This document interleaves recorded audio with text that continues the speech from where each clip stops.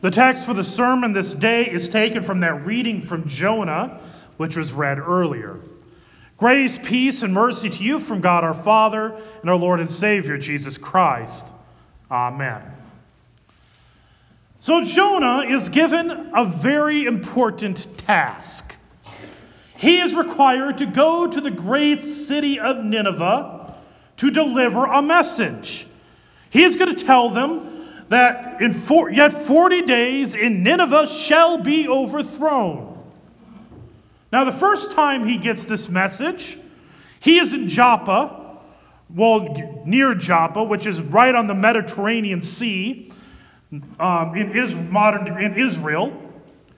And when he gets that message, he doesn't go to Nineveh, he decides to go towards Tarshish. If you want to know where Tarshish is, that is on the southern border of Spain. Definitely in the opposite direction. Nineveh would be in like modern day Iraq. So, very close to modern day Baghdad. So when he gets the message, he goes the other way.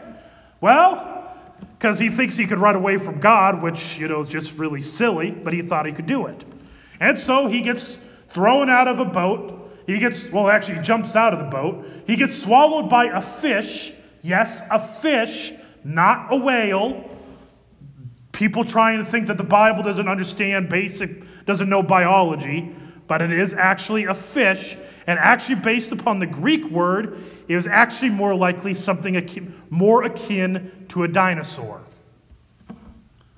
So it was probably more of a prehistoric type fish that swallowed him.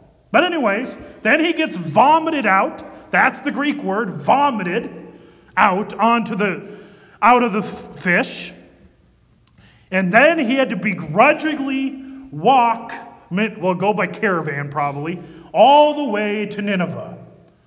You remember that when you were a kid, when your parents told you had to go do something and you're like, nope, you fought, and eventually you realized there was no more fighting, and you just probably kicked the dirt. So I imagine Jonah did something like that. And he had to go from Joppa all the way to Nineveh. Take about a month to go there by caravan. So plenty of time to think about the journey. And we eventually find out in Jonah why he doesn't want to go there. Because he knows that if he goes there and they repent, he knows that God is gracious and merciful, slow to anger and abounding in steadfast love. And he knows that he will relent. And he doesn't want God to do that. And so probably, I could imagine, as he's making that journey, deep inside of him, he's hoping that the Ninevites will not repent, and he gets to sit there and get a front row seat to their destruction. Because I want you to understand, Nineveh was the capital of the Assyrian Empire. History has it the Assyrians were probably one of the top two most brutal empires in the history of the world. I'd say the Mongolians are the only ones that were probably worse. Especially the way they treated their captors. The stories of what they did to nations that they conquered would be the perfect source of nightmares. And so there is a reason why they were hated. In fact, the Assyrians are the ones who destroyed the northern kingdom. If you remember, the king got split into two kingdoms, north and south. The northern kingdom, the southern kingdom was preserved. The northern kingdom was obliterated.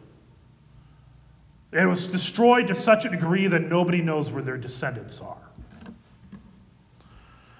And so that is the people he's being told he has to go to. And he's going to have to go into the heart of their capital city and tell them, yet 40 days and Nineveh shall be overthrown because of their great sin, essentially. And so he's going to, think about this. This would be like in modern day, the best equivalence I could think of is if you were told that you had to go into the heart of the primary ISIS, or ISIL, whichever you want to call it, the primary ISIS camp. You had to go into the dead center of it and tell them, yet 40 days and this camp will be, and ISIS will be destroyed. By the way, that's a little terrifying to do. But also, I'll bet you, I have a feeling that we would probably be like Jonah, want to get up on the hill and sit and watch when God does it. And I think part of us, because all of us have a little bit of vengeance in us, don't want them to repent. We don't want them to have received God's mercy. Deep down inside, I think a lot of us think that about our enemies. That is Jonah's mindset. Nineveh was a horribly wretched city. The Assyrians was a wretched empire. So what does that have to do with Life Sunday? Actually, a lot. Monday, on January 22nd in 1973, the United States Supreme Court made their decision in regards to the famous court case of Roe versus Wade and declared abortion legal in the United States of America. Since then, 59 million have died by abortion. To give you perspective, actually that's just up to 2015, because that's the latest data we've got. But 59 million. To give you perspective, that would be if you took the 25 smallest states in the United States, combined them, and added about half of Alabama, then you have the population that has been killed through abortion. I got to get this right out of the way, and I'm going to use an example that's kind of harsh, but it should hit home a little bit. If anybody thinks, well, it's just a bunch of tissue, it's not really a child. I don't know about any of you, but I've known people who've miscarried.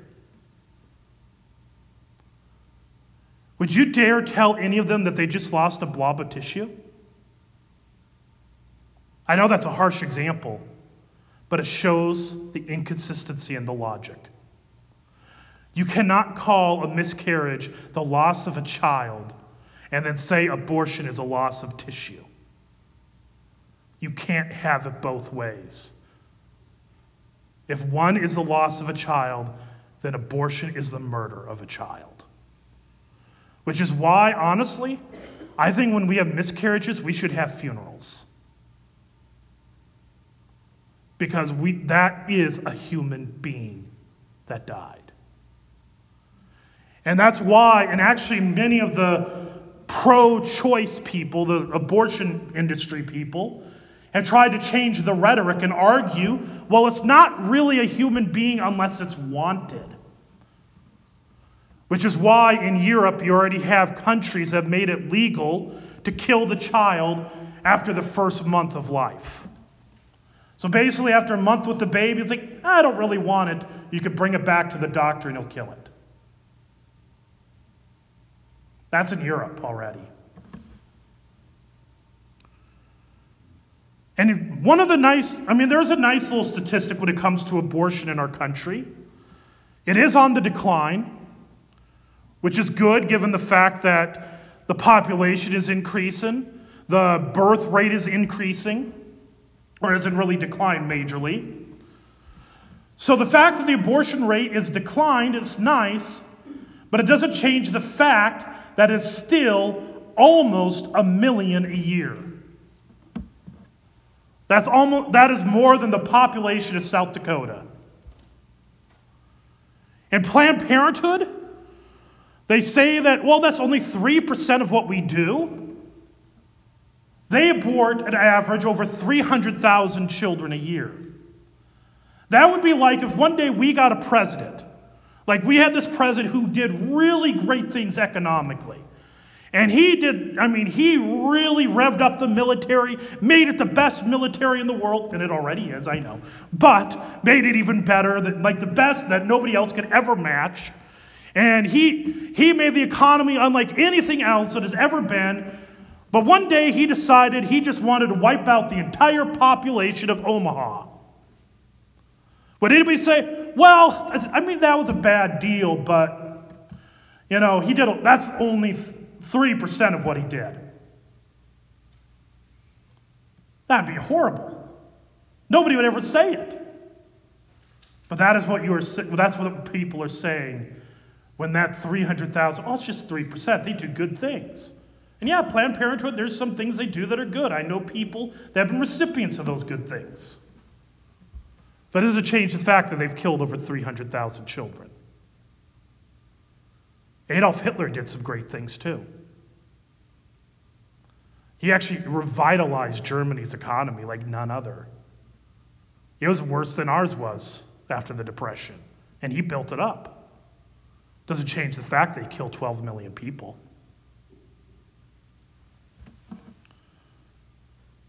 This last Monday, we celebrated Martin Luther King Day.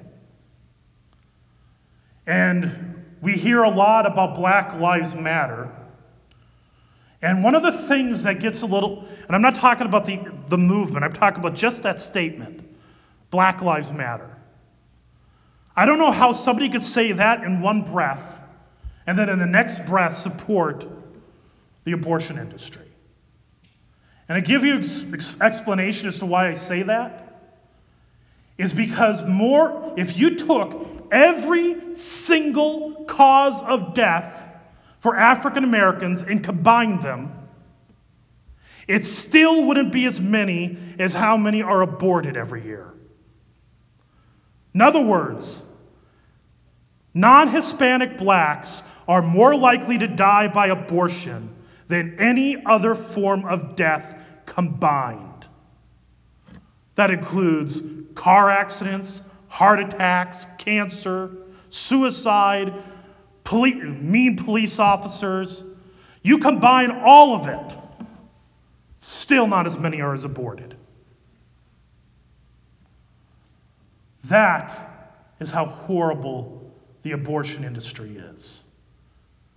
And the thing is we could easily pat ourselves on the back and say, well, I never aborted somebody, so I'm not so bad.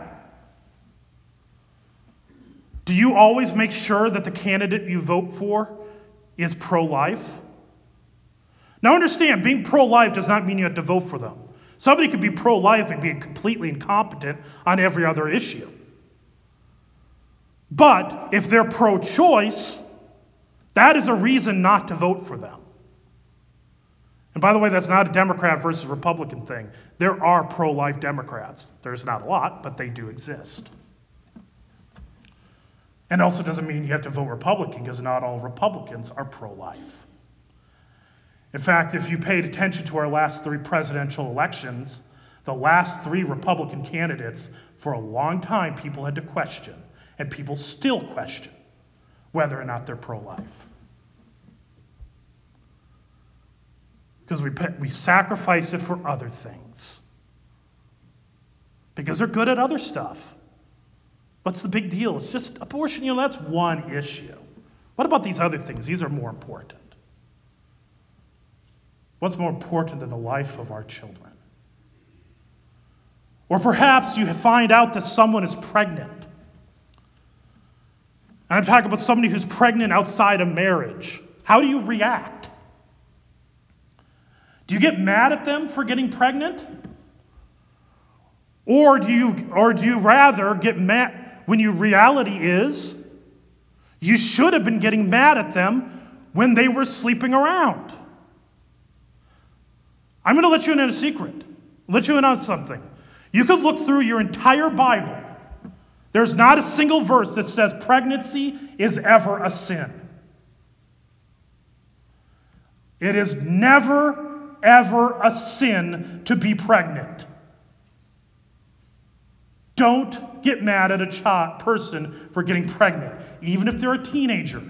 And you want to know why? If you think it is a sin to be pregnant as a teenager, you have a major theological problem. Because how old was Mary? 13 to 15. Then you'd have to say that was a sin.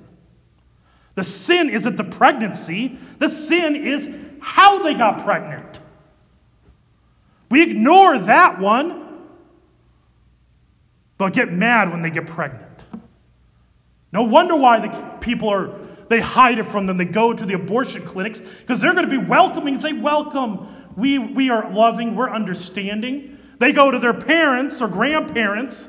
And by the way, I've seen this by members of congregations, not with this one, but I've seen this by people, where they glared right at their granddaughter, pregnant, says, I'm ashamed of that.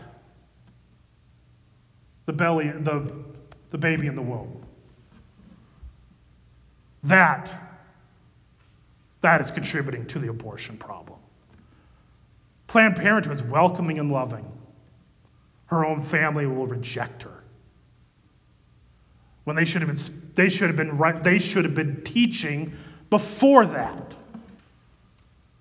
And when you see that they're pregnant, you say, well, this is going to be tough, but I'm going to love that child as my grandchild or great-grandchild or great-great, whatever it is.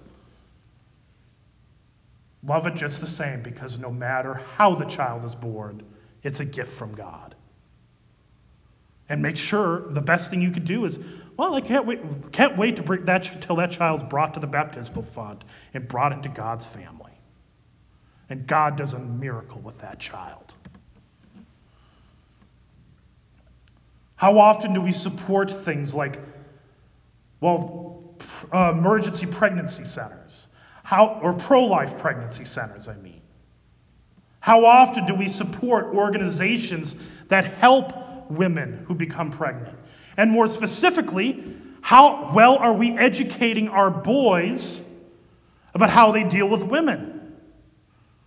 Don't see women as a receptacle. Don't see them as an object. See them as valued, as a great gift from God. And if by chance they get a girl pregnant, live up to that responsibility as a father. Doesn't mean you have to get married, but you better be in that child's life. We have a lot to repent for as a nation. We all, myself included, have a lot to repent for. We are not better than Nineveh. Jonah could be sent to us. And I bet you there are people around this world who, if they're told they had to go to Washington, D.C. and tell us to repent, they'd probably want to see us burn. It's reality. We are called to repent. We are called to confess our sin, to confess where we have failed. And if you remember from Catechism, repentance has 3 parts. First, that your contrition, guilt, that you acknowledge that you have sinned. 2 is faith. Faith that God will forgive us. And 3rd is we turn over a new leaf. We live differently. If you ever look at our confession of sins every Sunday morning, it kind of follows that outline. What you see with the Ninevites, that's what happened. They who had done such horrible things confessed their sin, they repented, and they had faith that God would forgive them. And he did. Now, as far as we know about history, that the Ninevites went right back to their ways really quickly. But for a short period, we are a model kingdom. They turned over a new leaf. So we do the same. We confess our sins daily and regularly. We confess that we have fallen short, not in caring for life in general, There are so many ways that we have failed in our protection and our celebrating of life. So we confess to God that we are poor, miserable sinners. And He who is gracious and merciful forgives. He relents. See, when you are baptized by the power of the cross, He has already forgiven you for every sin you have committed. And He continuously forgives. And so we, as forgiven children of God, what are we to do? Fight for life. Lutherans for Life, we got a lot of tables, a lot of stuff on the table. You could get information there. If you want to learn about Lutherans for Life, there is a pastor named Pastor Salcedo. I don't know if you've ever met him before, but our other pastor. He is on the Lutherans for Life board. He could tell you quite a bit. And if that doesn't work, if you can't, for whatever reason, you can't catch up with him, there's the internet. You can find it really quickly. Support emergent pregnancy centers. And like I said, somebody becomes pregnant, make sure that you embrace that you see that child that is in the womb as a blessing. It may be it is inconvenient, true, but it's still a blessing. That is how we turn over a new leaf. And every time we fail, we have a throne of grace right here. In a little bit, you'll receive that grace. So may that be our pattern in all things. In Jesus' name, amen. The grace, peace, and mercy of our Lord and Savior Jesus Christ, keep you in the one true faith and to life everlasting. Amen. Please stand.